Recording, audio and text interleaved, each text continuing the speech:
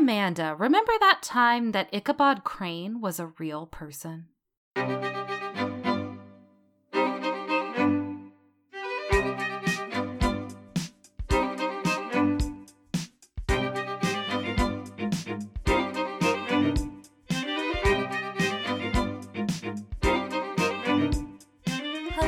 Welcome to Remember That Time, an historical podcast. I'm your host, Amanda Webb. And I'm your host, Anna Webb, and this is a podcast where two sisters totally geek out about all their favorite moments in history. And it's still spooky season. Welcome back to the Spooky Podcast. It's spooks and ooks over here, baby. How spooky? A ship. Boat talk, the most spooky from last episode. Yes, last week it was boat talk. This week it's book talk. Hey-o! Oh boy! Thrilling. Nailed it. Thrilling. And chilling. Yes. This week we are going to talk about the legend of Sleepy Hollow. Oh, that's so fun. But before we do that, would you like a drink update? I would. It's hot cider today. Ooh. I'm drinking water. Thrilling. And chilling. Ooh. Yours is warm and mine is cold. It's not that warm anymore. I heated it up quite a while ago. Mine's not that cold either. It's sort of just tepid now. But, that's okay. Still tastes good. Still tastes good. That's what matters. Right. Well, are we ready to talk about the legend of Sleepy Hollow? Yeah, let's jump right in. Okay. The Legend of Sleepy Hollow is a Gothic story by the American author Washington Irving, and it is part of a collection of 34 essays and short stories titled The Sketchbook of Geoffrey Crayon Ghent. It's more commonly referred to as just The Sketchbook. Mm-hmm. And it's first published in 1819, becomes more widely circulated in 1820. And it is one of the earliest examples of American fiction and folklore, and it's widely considered to be America's first ghost story. Oh, that's so fun. I love ghost stories. Me too. So I want to talk a little bit about the author first and some of his background, because it's going to provide some context for the story. Okay. Because what we're really looking at here is like the origins of the story, how it came to be. Uh-huh. And, or I guess the elements of the story, where they came from. Mm-hmm. Just for the record, Washington Irving is a very interesting person. Like, he could have had his own episode. And maybe one day he will. Maybe. I'm going to skip over a lot of stuff here, though, because I just wanted to talk about the stuff that's sort of relevant to this story. Sure. Okay. So, Washington Irving is born in 1783.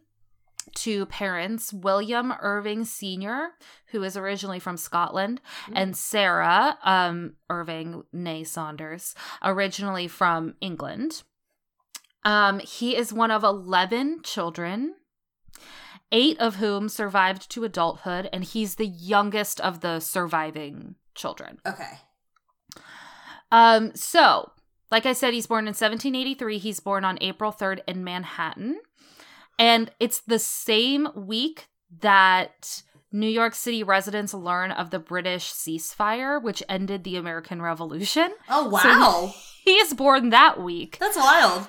And his mother actually names him after George Washington. I think I knew that. That's one of those, Yes. weird random facts that I think I knew. Yeah.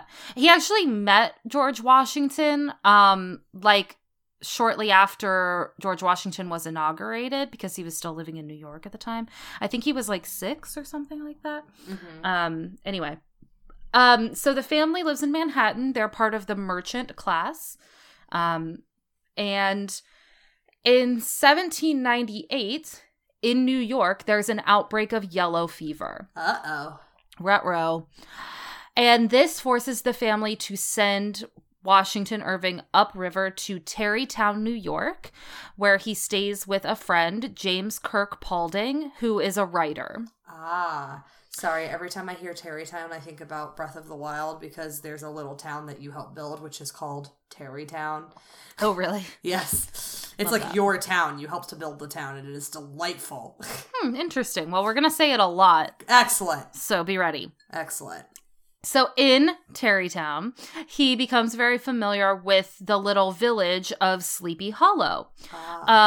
It was not originally named that. It was originally North Tarrytown, but later on they adopt that name because of the popularity of the story. Love that. And I believe they legally changed the name of that village in 1997. That's awesome.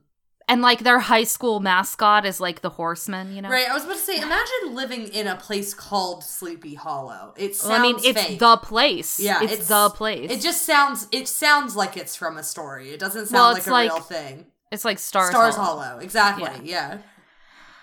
But anyway, so this little village is comprised of a lot of Dutch immigrants. So there's a lot of Dutch customs and stories, including ghost stories. Of course. Like there's the Old Dutch Church and the Old Dutch Graveyard, which is where much of the story takes place. Where this is where he first hears the rumor of a headless Hessian soldier buried at this cemetery. And that's part of where this comes from. And we're gonna talk a little bit more about like that particular legend when we get into more about the story. Okay. You know? But anyway, that's where he is at this point in his life. And then a little bit later on, Washington Irving's brothers, who at this point are, I guess, concerned with his health, probably because he's young and living through an epidemic. Don't know what that's like. They actually send him to Europe. They decide he should travel around Europe and get away. I wish someone would send me to Europe. I know, for right? my health. Seriously, I could use it. Big time. So he's there from 1804 to 1806. There's obviously a lot more about his time there this time around, but that's not really what we need to talk about today. After he goes to Europe, he comes back to New York City to study law. He's a very bad student. After the war, I went back to New York. I knew you were going to say that. Of course. Finished up my studies and I practiced law. Mm-hmm. Except he did not practice law. He wasn't very He good. only studied it. He wasn't a good student. Didn't last very long. But while he's there, he starts the literary magazine called Salmagundi. Oh, okay. And I find this really interesting. I just found this quote that says, it's not relevant to the story. I just thought it was a fun fact. Salmagundi was a moderate success, spreading Irving's name and reputation beyond New York. He gave New York City the nickname Gotham in its 17th issue, dated November 11th, 1807, an Anglo-Saxon word meaning goat's town. Huh. I never knew that and until now I was we reading have this. Batman. Except that, you know, in those movies, well, the Dark Knight ones, my city is actually Gotham. That is because correct. They shot them in Pittsburgh. And I know a lot of people who stood out in the hot, hot heat in all their winter clothes to be in that scene that they shot at Heinz Field. Yeah. Yep. Because, you know, they shoot winter scenes in the summer. You know how it goes. Yeah. So while he's back in New York, this is when his writing career really sort of begins. And I'm not going to talk a lot about his early works, but he did like a history of New York kind of book. And then, I don't know, he wrote a bunch of stuff while he was there, but that's not really relevant to what we're talking about today. But what is interesting is that obviously in the year 1812, the War of 1812 begins. Oh yeah, that little ditty. Initially, he's opposed to the war because it has some really bad implications for the merchant class. But then the British attack DC in 1814 and he decides to enlist. Yeah, a lot of people forget that they just straight up burned down the White House. We don't. Yeah, talk about that 100%. enough. I'm going to do an episode on the War of 1812 at one point, probably, because it was whack. Yeah, it sure was. Like every other war. Yeah, this one was weird, though. Yeah, it was weird. So he enlists and he serves on the staff of Daniel Tompkins, who was the governor of New York at the time, and the commander of the New York State Militia. He didn't really see any action, but this is important because we're going to reference it for something in the story later. Okay. after the war, Uh-huh. he goes back to Europe. And this is where he writes one of his famous stories, Rip Van Winkle. Oh, yes, I love Rip Van Winkle. Yes. Love that story. So he writes it while he's there. I think he's living in England at the time. And that story is part of this collection of short stories, the Sketchbook. I thought it was. Yeah. And so it's published in 1819. And he sends this publication back to his brother, who's still living in New York. And then it starts getting circulated from there. So it was issued in 1819 to 1820 in 7 installments in New York and in 2 volumes in London. And The Legend of Sleepy Hollow appears in the 6th issue of the New York edition and the 2nd volume of the London edition. Okay. Also, I just have before we move on to the other pieces of the story, I just have a couple of facts about Washington Irving that I thought were interesting that I'm just going to pull from his wiki because it was it's just really, really interesting. So we already talked about him giving New York the nickname Gotham, right? Uh-huh. But also, he has a character in one of his stories named Dietrich Knickerbocker, and that's where the New York Knicks get their name, is from this character. Huh. The New York Knicks are a basketball team, for those who might not know. He also contributes a bit to how Americans celebrate Christmas. Really? So I'm going to read this little bit here. In his 1812 revisions to A History of New York, which is one of his early works, he inserted a dream sequence featuring St. Nicholas soaring over treetops in a flying wagon, an invention which others dressed up as Santa Claus. Huh. Interesting. And then he also, in some of the stories in the sketchbook, he would sort of depict this old-fashioned Christmas and the sort of English customs and stuff. And that became very popular once that all got published in America. Right. So I found that really interesting. That is very interesting. And here's one last little thing about him that I find something. So he, later in his life goes to Spain and he writes a bunch of stories there. A lot of them, they're historical romance, right? So he will write a bunch of stuff that is based in history, but then he adds fiction to it. And a lot of them are about that absolute pain in the butt, Christopher Columbus. Oh, boy. So he writes one that implies that Christopher Columbus is the person who discovered that the earth was not flat, right? And that's where that comes from, is because he wrote it in a book. So a lot of people believe that Europeans thought that the world was flat prior to Christopher Columbus coming to America. Right. But that comes from this story he wrote. That has never been true about Europeans. Man, he's out here writing Christopher Columbus fan fiction and ruin the rest of our lives. I don't know that it was fan fiction. It's just that piece of information was fiction. Right. And people apparently took it as fact. Oh, man. That is whack. That's so we owe it all to Washington Irving, that is I guess. Rough, buddy. Oh, boy. All right. So let's talk about the story specifically. So for those who might not know, because it is a very American story, I don't actually know how well it's circulated in other parts of the world. So here's just a very quick synopsis that I pulled it from encyclopedia.com just because it was sort of the most concise. So, synopsis of the story. Ichabod Crane, a greedy Yankee schoolteacher, vies with a local youth for the affections of a rich farmer's daughter. That would be Katrina von Tassel. Mm-hmm. On his way home one day, the school teacher is accosted by a figure who appears to be the legendary Headless Horseman of Sleepy Hollow, and Crane is never seen again.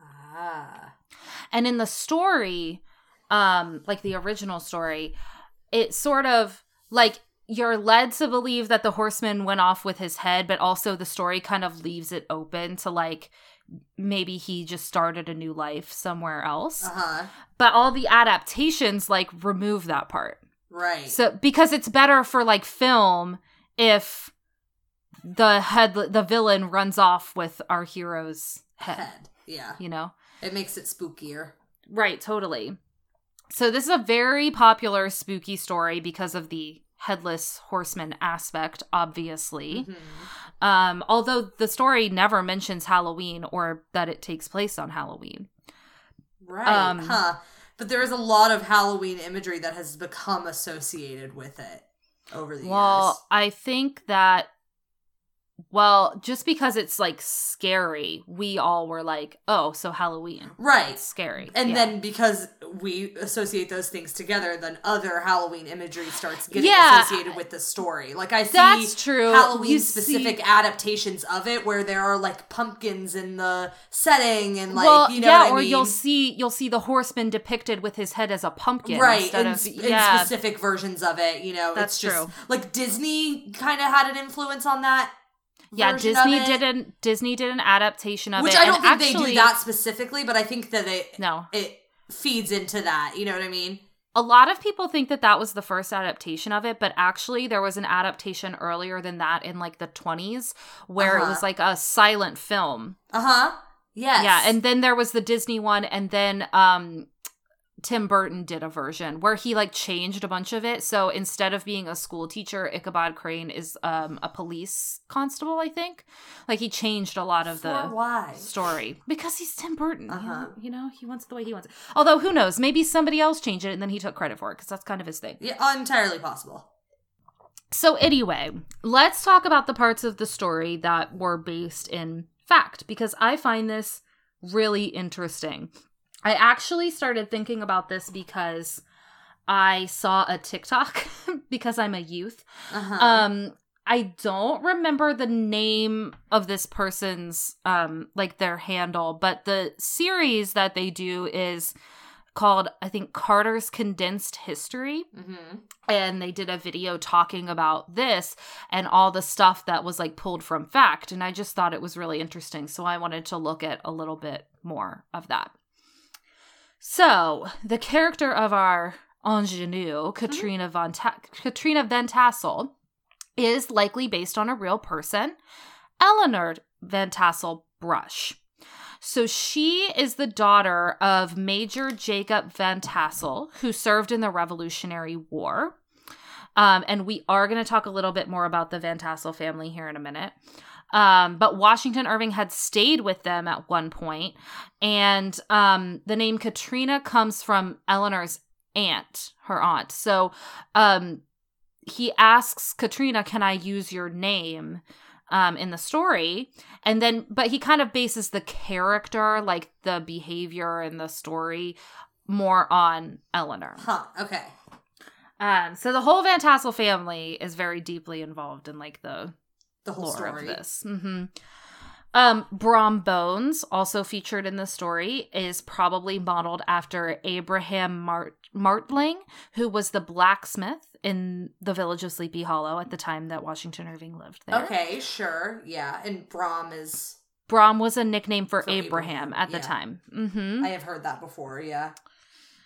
Also, a lot of the stuff I got from Mental Floss had a really good article on it. God bless Mental I got Floss. some stuff from them. Yeah. Ichabod Crane was a real person. That is so interesting. So when Washington Irving was serving as aide-de-camp for the governor of New York during the war, he meets this army captain named Ichabod Crane in Sackett's Harbor, New York. And he likely patterned a lot of the character in the story after someone else named Jesse Merwin, who taught at this local schoolhouse in Kinderhook.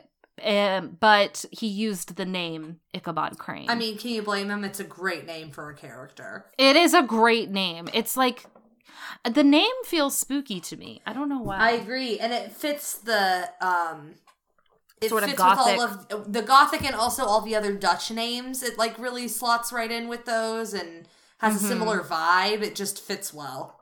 Yeah. And it's a very iconic type of name. Like, when you think of you remember story, it. you think of Ichabod Crane, you know? Yeah, for sure.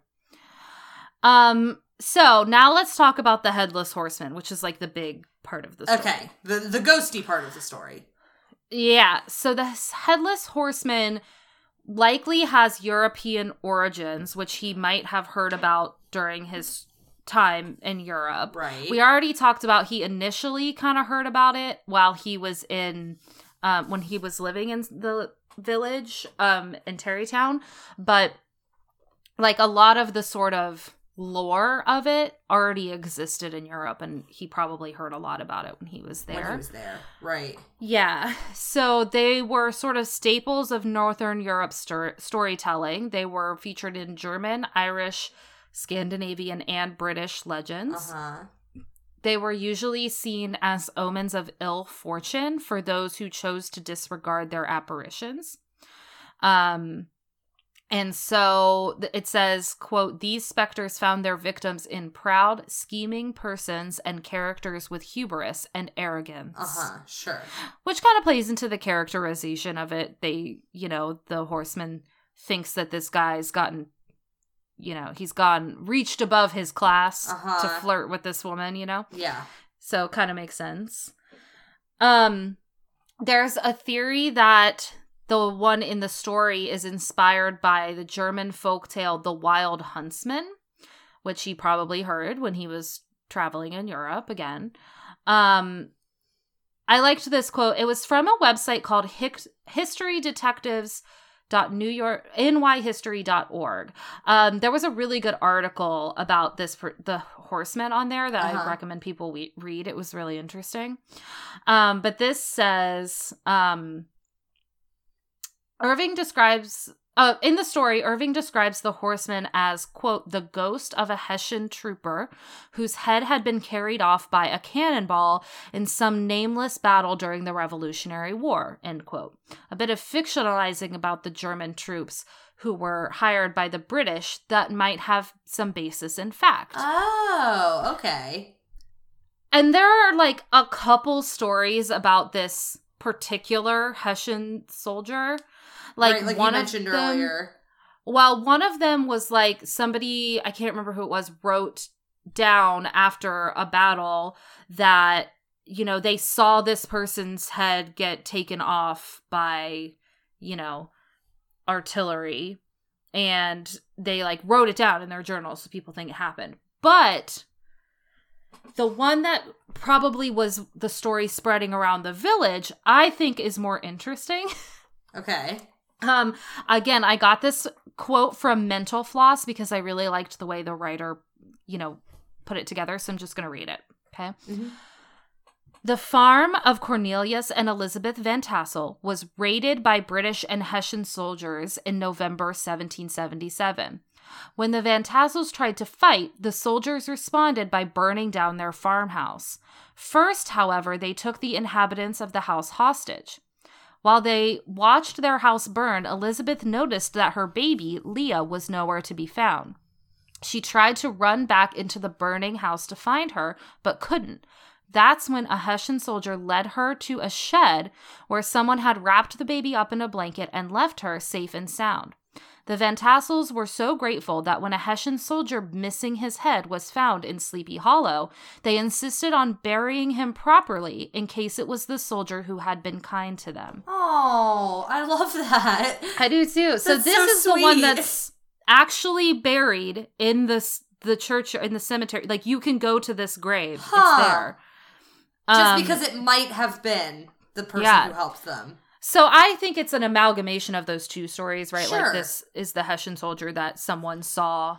Well, I think he probably gets the tropes. No, I meant the story of this particular soldier. Oh, okay, I see what you're saying. Sorry, but go ahead and say what you were going to say. I was just saying, I'm sure he gets the tropes of a headless horseman from those other European folklore stories. And then combined it with this specific ghost story that he was probably told while he was living there. Yeah, to create that that story. He was pretty young, too, when he was originally living there. So, you have to think maybe this was a story that stuck with him as, like, a really interesting ghost story. Sure, absolutely. That then he used for his ghost story. Right. So. For sure. I just found all that really interesting. That's all I had. I mean, it was a shorter one, but I just am really interested in all those where he pulled the aspects of the story from. And well, it is very, when you talk about it being probably the first American ghost story, it's really telling of most early American literature, because it pulls from all of these different stories and different cultures, because we didn't have our own to create a new story. And so it feels only fitting that, like, our first ghost story would be made sort of the same way, to, like, combine all of these aspects of different cultures and folklore, and add in the setting of the place where they live to create something like that, Yeah, that's definitely true. And I also found an article, and now I can't remember where it was because I closed the tab and that's on me. I can't remember where it was, but there was a really interesting article about how the yellow fever epidemic probably really influenced the characterizations of a lot of the people in the story. Sure, yeah. Because along with that epidemic came a lot of xenophobia and that kind of thing. And also, he was a person who experienced the sort of social aspects of this disease happening. And probably put a lot of that into how he characterized the people that were in the story. Because the story, though he wrote it later, takes place in that time, just like around Revolutionary War times, Right. Well, and before America was America. Right. Technically. And you have to think, when you're a small child and there's something that extreme happening around you and you're hearing ghost stories, that's the kind of thing that's going to stick to your head to come back to later, to make a story out of. You really internalize that kind of stuff. For sure. Were you able to find anything about if, like, people from Sleepy Hollow have any actual tales of, like, seeing that ghost around? I didn't look too deeply into that, just because I figured, like, there's probably got to be a ton. Sure. I do know it's technically considered, like, one of the most haunted places in America. Sure, which tracks. Yeah, and a lot of the stuff is, like, so the bridge that they ride across, the original bridge isn't technically there anymore, but they have built, like, a bridge in honor of it in the same spot. So you can, like, cross it. You can do a lot of the stuff that's in the story. Right. So I'm sure that happens literally all the time. Right, you gotta get that tourism money, baby. Yeah. So, I don't know about, like, actual, like, paranormal sightings and stuff like that. But I imagine just it being kind of set the way that it is in the town, that people at least think they see it all the time. Right. Well, I'm sure a lot of those ghost stories circulating when he was young were people's, not just stories, but, like, experiences of seeing things around. Oh, yeah. For sure. Yeah, and more, like, the Dutch traditions of, like, what they believed regarding spirits and that kind of thing. Right. They probably had very deep experiences with stuff like that. So, yeah, I just thought it was interesting and spooky.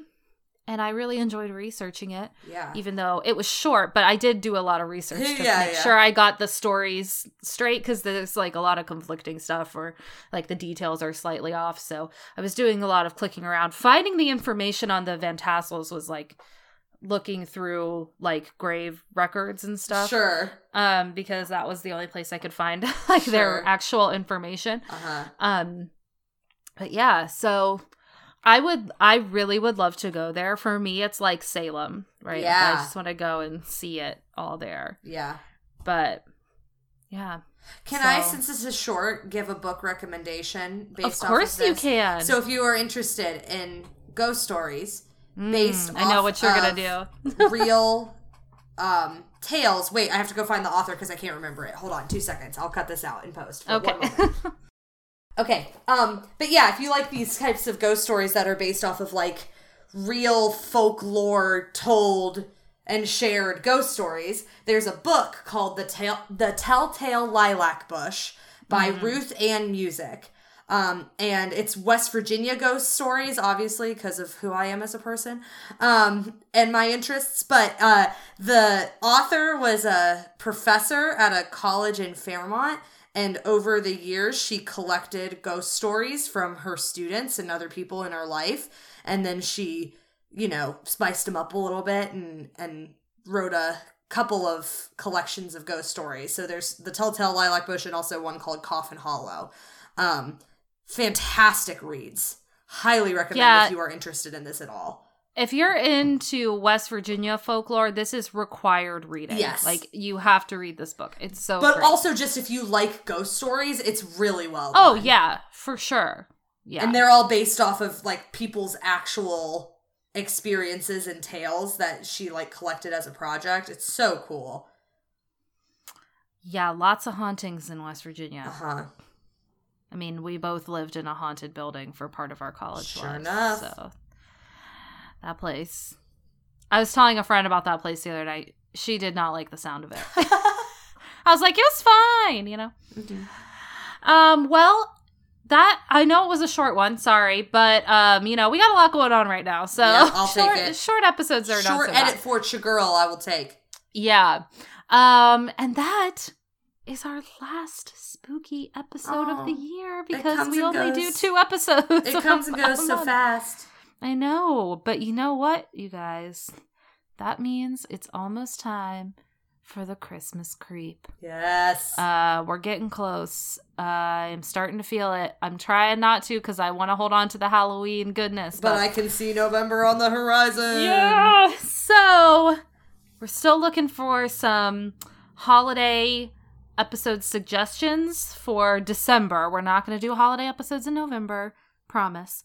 But we're still kind of trying to suss that out. So if there's anything anybody wants to hear about, holiday wise, what we have done, just to let you know, was our first special. We did some background on different Christmas traditions. And then we did different wintertime holidays. Yeah, like the history behind different winter holidays. And then last year we did some events that happened like on Christmas, some historical events. So that's what we've done. So we're running out of stuff. So if you have any suggestions for that or for anything else, you can email them to us at rememberthatpod@gmail.com. You can also find us on Twitter at RTTpod. Or you can find us on Facebook if you just search for the name of the podcast, if that's where you like to see our posts for when the new episodes go up. We would really love it if you'd leave us a kind rating and review wherever you listen to this podcast. And if you want to find me on the internet, I am at The Real Anna Webb. And I'm at ACW Nerdfighter. Wow, spooky season. It came and it went. It sure did. And it was spooky. It was mostly spooky, yeah. Boats and books. Well, yeah. I don't know what's going to happen next time. Me Who either. knows? November is really up in the air right now in a lot of ways. Yep. But until next time. Remember that time.